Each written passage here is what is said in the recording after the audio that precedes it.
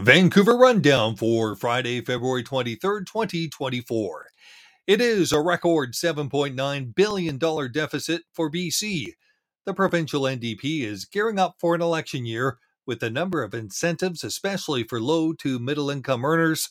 Thursday's budget includes a one-time bonus of about $445 for families under the BC Family Benefit Fund.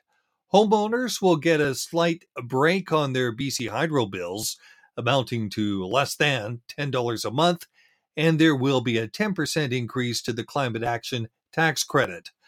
Other news, no arrests have been made, but investigators have lots of video after 4 people were shot early Thursday morning in a residential area of White Rock.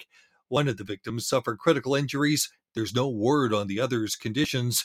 Video from the scene shows a single shooter using an assault-style gun to shoot up an SUV. A burned-out car was found nearby. This shooting is most certainly gang-related. What can be done if Vancouver has $2.7 million to help prevent gang recruitment? That's what the City Council will be figuring out. The cash has been given to Vancouver as part of the federal government's Building Safer Communities Fund.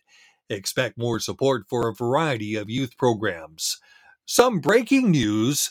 Say goodbye to Lynx Air. The ultra-low-cost Calgary-based airline will cease operations on Monday.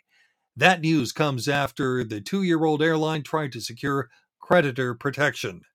Friday is going to have a mix of sun and clouds. The weekend still looks a bit dire with rain in the forecast for Saturday, rain and wind for Sunday. For all the details on these stories and the links, go to vancouverrundown.substack.com.